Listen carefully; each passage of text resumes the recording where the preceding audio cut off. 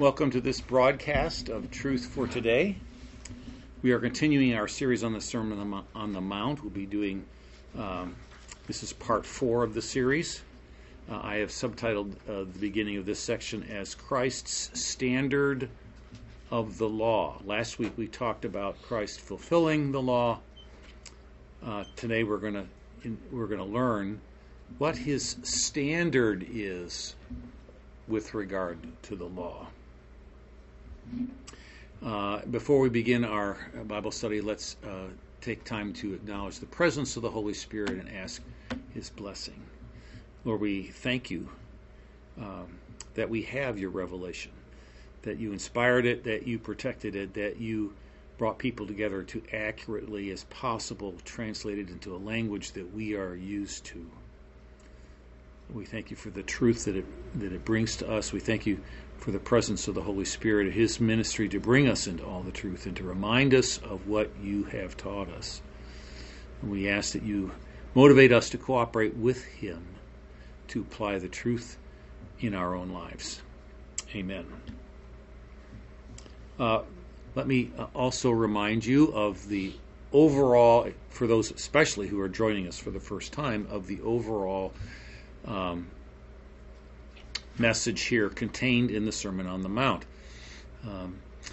We learned early on, at the very beginning, that this sermon was a teaching to Jesus' disciples. Some other people may have overheard it, but it was aimed at the disciples. If we say we are disciples of Jesus, then this sermon is instructions for us. Additionally, it will be clear as we go through the study that this is not a utopia vision that Jesus is talking about, an unattainable perfection. No, his instructions to his disciples is, this is the way I expect you to think and to live now. That becomes more and more important as we go through this. So keep that in mind for those of you who are just joining us, and we're picking this up partway through the sermon. We are starting today in verse 21 of chapter 5. And I'm going to read from 21 to 26. You have heard that the ancients were told, you shall not commit murder, and whoever commits murder shall be liable to the court. But I say to you that everyone who is angry with his brother shall be guilty before the court, and whoever says no to his brother, says to his brother, you good for nothing, shall be guilty before the Supreme Court. And whoever says, you fool, shall be guilty enough to go into the fiery hell. Therefore, if you are presenting your offering at the altar and there remember that your brother has something against you, leave your offering there before the altar and go. First, be reconciled to your brother, and then come and present your offering.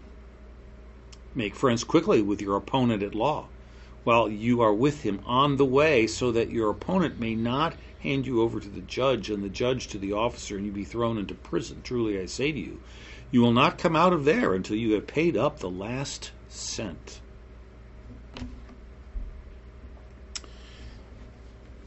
Jesus is giving some specific. He's going to do 6 of these.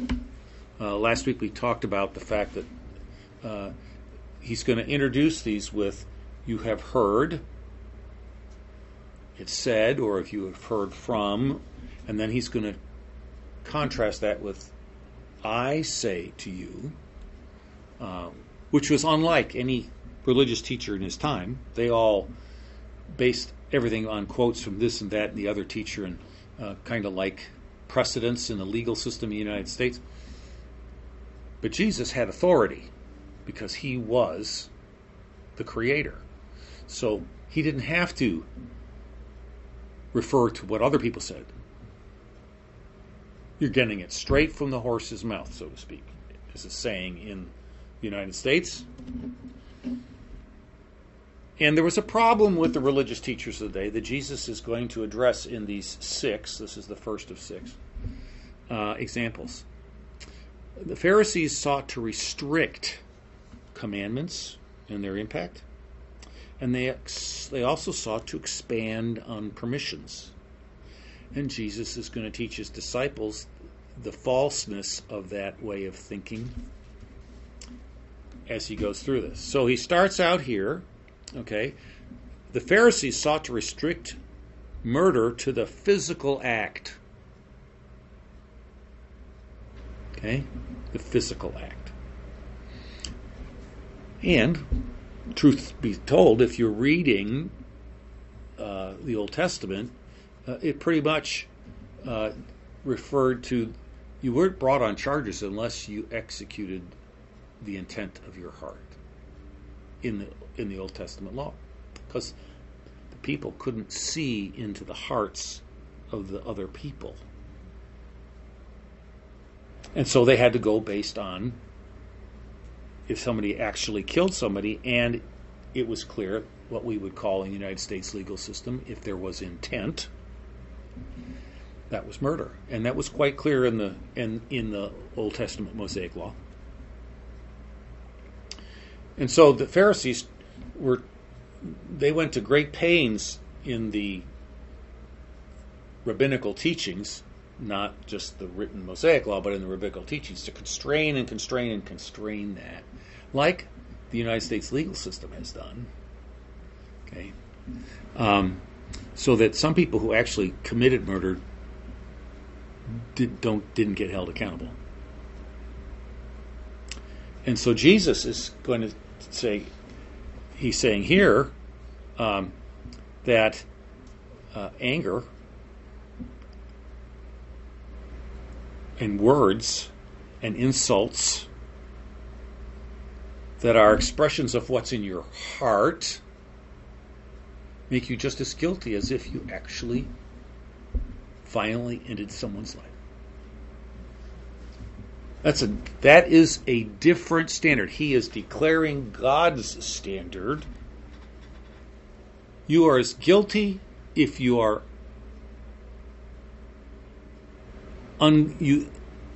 expressing ungodly anger as if you had physically ended their life.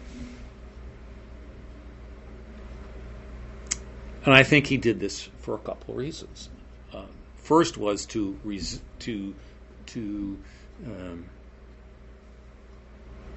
destroy the restrictions that the Pharisees and teachers of the law were trying to put on this business of murder. The second was to educate the people that it is impossible for you to keep the law. You might be able to not physically, violently end someone's life. You might be able to do that. But I can confess to you that no one is free from ungodly anger. And it's his beginning to show the people that they have need of a Redeemer. So, anger. It's an expression of pride, vanity, hatred, jealousy, revenge, ungodly anger. Okay? And one underlying cause for ungodly anger is being irritated. That's what I say, not getting your own way. Okay? Not getting your own way. Somebody does something that gets in the way of your plans. And you're not getting your own way, and you're irritated and you're angry. That's part of ungodly anger. If somebody does something to you that makes you afraid, here's a good example. You're driving along at 65 miles an hour, following the speed limit, and somebody swerves right in front of you, forcing you to swerve and suddenly stop on the side on the shoulder, raises your blood pressure, shoots adrenaline through your body, You're in fear for your life. You might get angry with that person.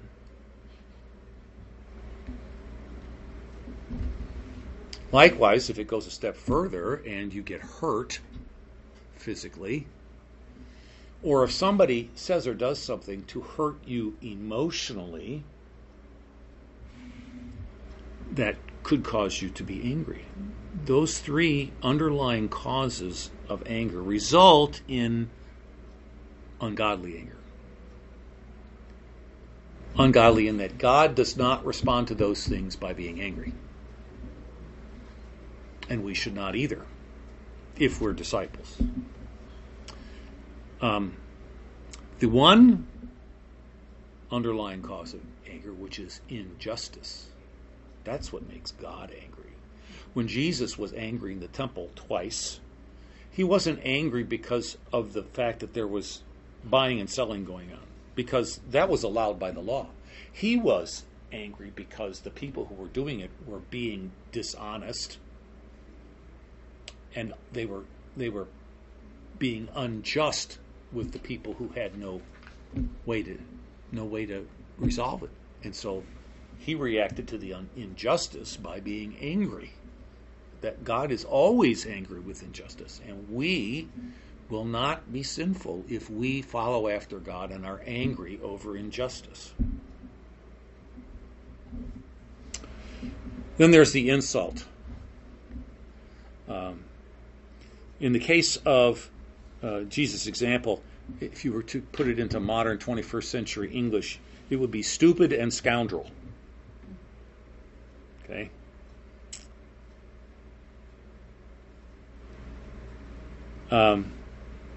So, in summary, this anger thing is a desire to get rid of someone who gets in our way, hurts us, or causes us fear. Even if we don't physically attack them or pay someone else to physically attack them, in God's eyes, we have committed murder. There are a lot of murderers walking around.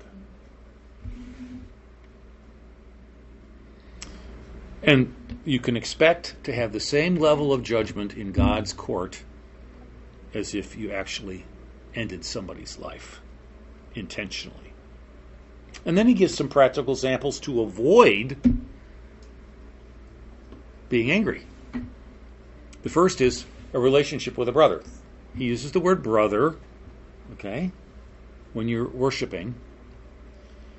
That would mean into his disciples, it had double meaning. First, it would be a fellow man or woman of Israel, but it would also be included as another disciple. That would be a brother or a sister, if you wanted to extend. The principle extends. And if you, while worshiping, wanting, in this case their worship was to make an offering at the temple, and remember that your brother has something against you. Not that you have something against them, but you remember that they have something against you. Stop your worship. There's a sense of urgency if he says, stop your worship. If you remember it, stop your worship. Go and be reconciled with your brother first. That will reconciliation, forgiveness, that will release the potential for anger. Then he goes on, if you have an adversary, that's a nice way of saying an enemy. And he uses the example of a court case. Well, end the court case before it starts, is what he's saying. Don't go to court. If there's anything that there's going to resolve whatever it is. If you owe the guy money, make a plan for restitution.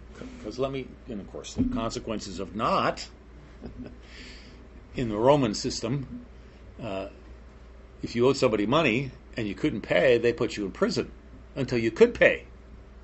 But how do you pay if you're in prison? You got no way to earn money. That's not a good option. So he's giving some examples of how to avoid anger and basically saying take every possible step to live in peace.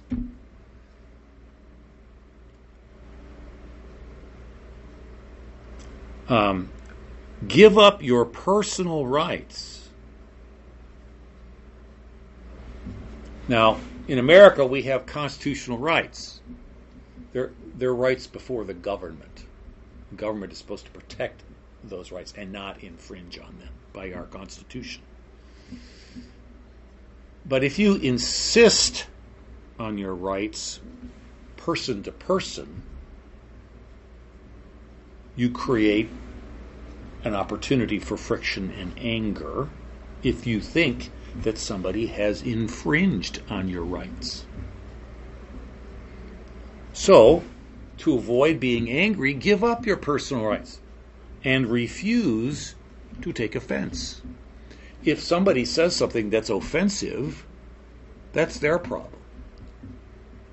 But you can refuse to be offended. It's a choice. It's not automatic. You don't have to be offended.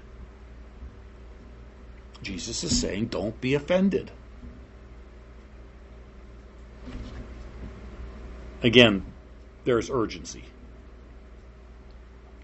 And that's his first example. Second example starts in verse 27. You have heard that it was said, you shall not commit adultery. But I say to you that everyone who looks at a woman with lust for her has already committed adultery with her in his heart. If your right eye makes you stumble, tear it out and throw it from you, for it is better for you to lose one of the parts of your body than for your whole body to be thrown into hell. If your right hand makes you stumble, cut it off and throw it from you, for it is better for you to lose one of the parts of your body than for your whole body to go into hell. So I would suspect that there are a lot of one-eyed men walking around out there. Okay? Except that Jesus wasn't really saying he wanted you to physically maim yourself. Now, religious teachers again attempted to limit the scope of adultery to the physical act.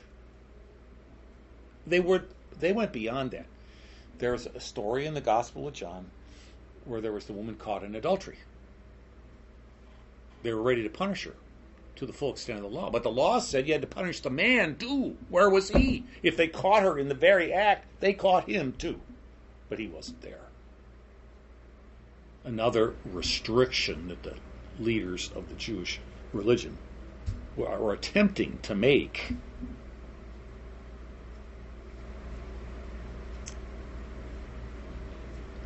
And they would try to make this into sexual misconduct when you were married.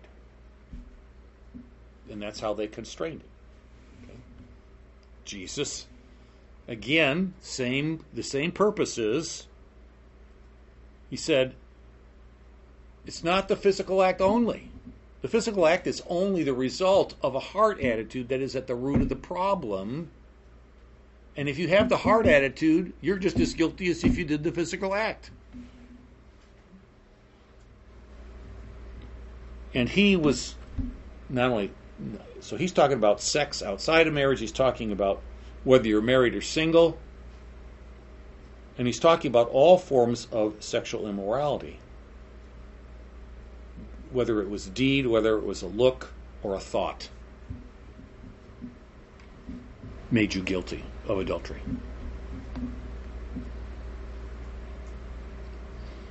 So, remember this. The standard of the law is one man, one woman, in marriage, forever. That's God's standard. And the other part of that standard is what's in your heart. If you're a man and look on another woman with lust, by the way, this applies to both sides.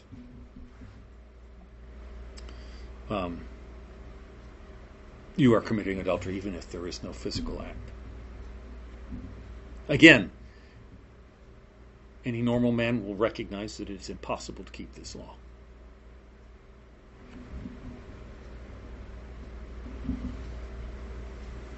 So what does he mean when he says, tear out your eye?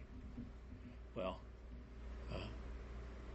the Christian fathers, the disciples, the apostles, all recognized that Jesus wasn't meaning that we should disfigure ourselves. But what does the eye do? The eye looks, right? The eye looks. So, in a sense, you could tear out your eye by not looking. Now, when you're walking down the street or at the beach, or that kind of be hard, okay? Somebody's going to walk across the field of vision, okay? But you can not look. You cannot look at magazines. You cannot look at certain movies.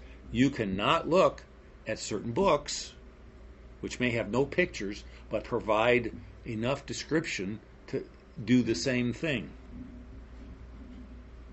Don't look. You control the heart by controlling the eyes. It's not a physical maiming, but a ruthless self-denial. Guard the approaches to sin. James makes a comment in his letter to the Christians that God doesn't tempt you. He doesn't tempt anybody. You're tempted by your own lusts. And when lust is conceived, it brings forth sin. And when sin has its final product, it brings forth death. So, there's a difference between being tempted and sinning. Okay? Somebody walks across your field of vision, you're tempted. Okay? If you give in to that temptation, you might develop lust in your heart for that object. That's when you sin. And then sin brings forth death if it's allowed to follow through. Eternity is more important than time, and purity is more important than acceptance by our culture. So, these are the first two. We're almost out of time right now for today's lesson, but these are the first two. We'll carry on with the next two next week. I want to encourage anybody who is in the Valley of the Sun here in the vicinity of Phoenix, Arizona, either living here or visiting here. If you want to participate in the second part of this Bible study period, which is actually totally an hour because we set aside a half an hour for discussion and questions, you can participate in the live session by stopping by Sun City West Christian Church on a Sunday morning at 9:30, which is when we begin this study here in Sun City West. There are a lot of people over the last several months who have been listening to this program. And it costs money to put it on the radio. If you're being ministered to through the Truth for Today broadcast, and you would like to support our ability to sustain this ministry and continue providing these broadcasts, you can go to our website, Sun City West, which Christian Church has a website. It's SWCC. Say that again, scwcc.org. And there's, at the top menu bar, there's a donate section. No amount is too small. God will cause it to be multiplied, and we'll be able to continue these broadcasts. Thank you for your consideration as you open up your heart to God to support His ministries. And may God bless you all.